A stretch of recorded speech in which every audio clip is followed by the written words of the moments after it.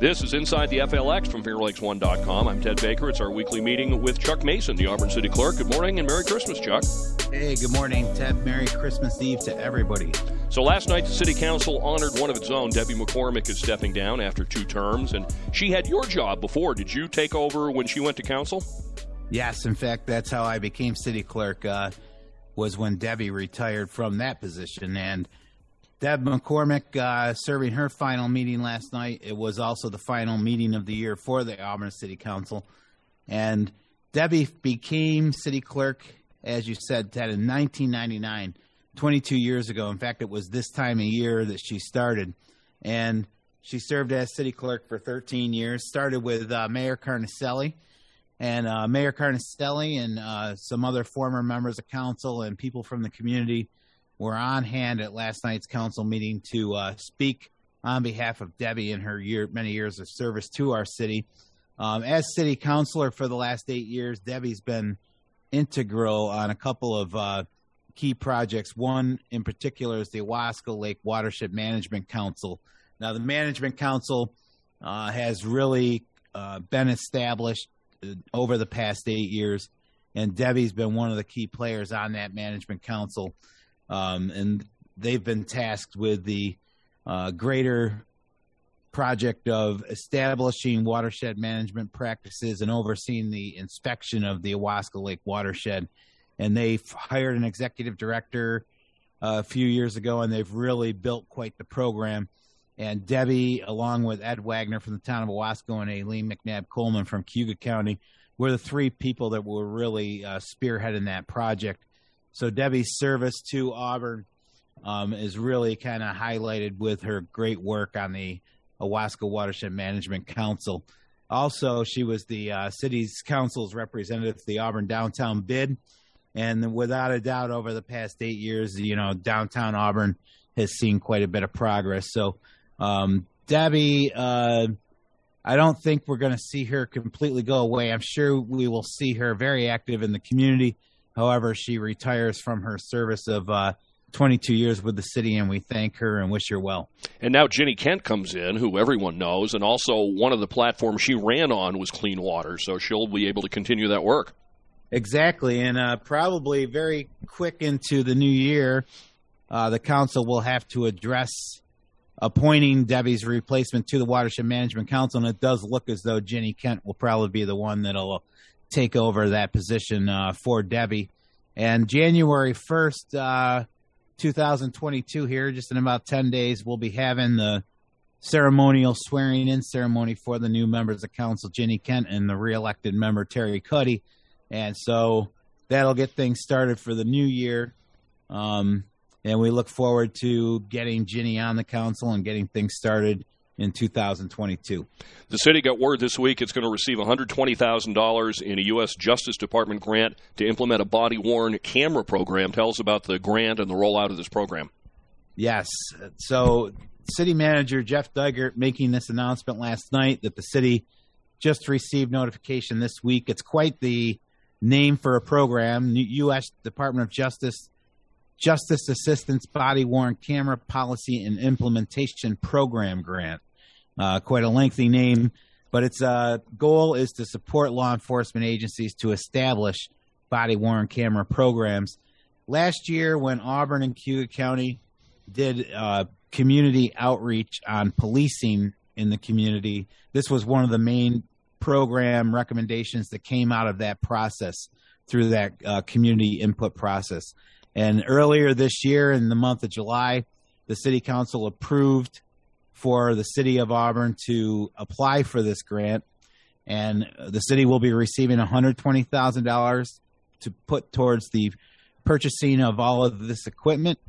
We will see this program probably be put into place over the next few months and can look for a probably spring of 2022 implementation of the new program. Now, the city will be matching the local requirement on the grant is $60,000, and the city will be using part of its allocation from the American Rescue Plan Act funding that it received this year to implement this new program. So great news for the city again this week with some more grant funding coming in, this time from the federal government. I've talked to a number of law enforcement agencies that have rolled out these body-worn camera programs. They mostly seem to be in favor of it because it protects the public, but it also protects them from any sort of scurrilous accusations or anything like that. Exactly, and it was highly recommended by not only our outgoing chief earlier this year, Sean Butler, but Chief Slayton, our current police chief, both endorsed the program, and it'll be a lot of work, and it'll be a new tool that people will have to learn how to use and everything. However, I think in the long run, it seems like there's favorable outlook towards implementing this program. The DPW Superintendent Mike Talbot was at the meeting last night with 3 updates. Number 1, the snow plowing policy update. Tell us about that.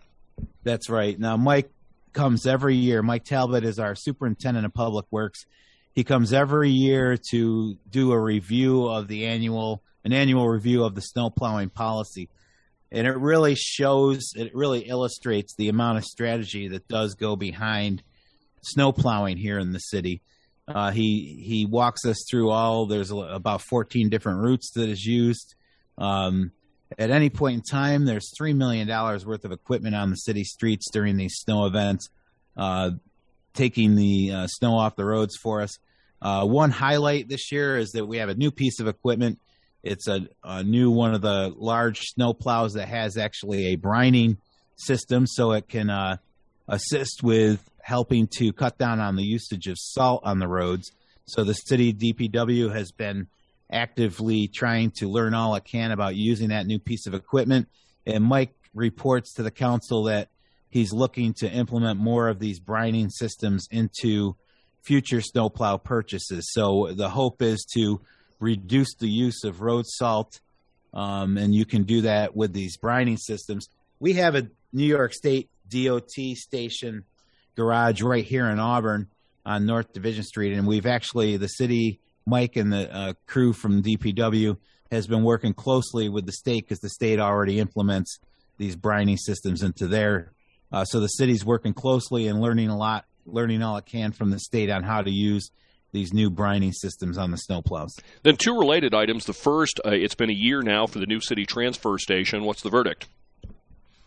Yes, so far so good. Our new transfer station is exactly a year old, and Mike last night reporting, we are permitted by the DEC. We can accept 12,500 tons annually through the transfer station, and we're right about there at the moment. With just about 10 days to go in the year, we're at about 12,100 tons, so it really looks like we forecasted the usage of that transfer station pretty well. And so far, so good. We do, under the new system, collect the waste curbside trash and recycling here in the city, as well as people can bring materials down to the transfer station. And under contract, we had to actually bid this out last year. Under contract, we currently take the waste, and we'll take the waste for the next 5 years over to the Seneca Meadows landfill over in Seneca Falls. But things have been working very well. The system is working as it was designed. The new building is holding up very well. So lots of good news coming out of how that new program is working for us. And then the final related note, he gave an update on the closure process of the city landfill, which, as I recall, has been going on for quite a while, right? Yes. So the DEC law, New York State, the regulations say that from the point in time that you took your last waste into a landfill, you have 1 year's worth of time to officially close the landfill. And the landfill closure process is an extensive process, highly regulated, and we have been implementing that over the past year. In fact, it just completed here earlier in the month of December. Mike, last night, walking the council through that entire process, outlining all of the expenses associated with it. It was a challenging year, especially with the high-level rain events that we got. It actually lost a little bit of time a couple times during the year because of the heavy rainstorms. However, the project did get completed. Mike and the city manager will be back in the month of January for the council to approve some of the final expenditures of the program.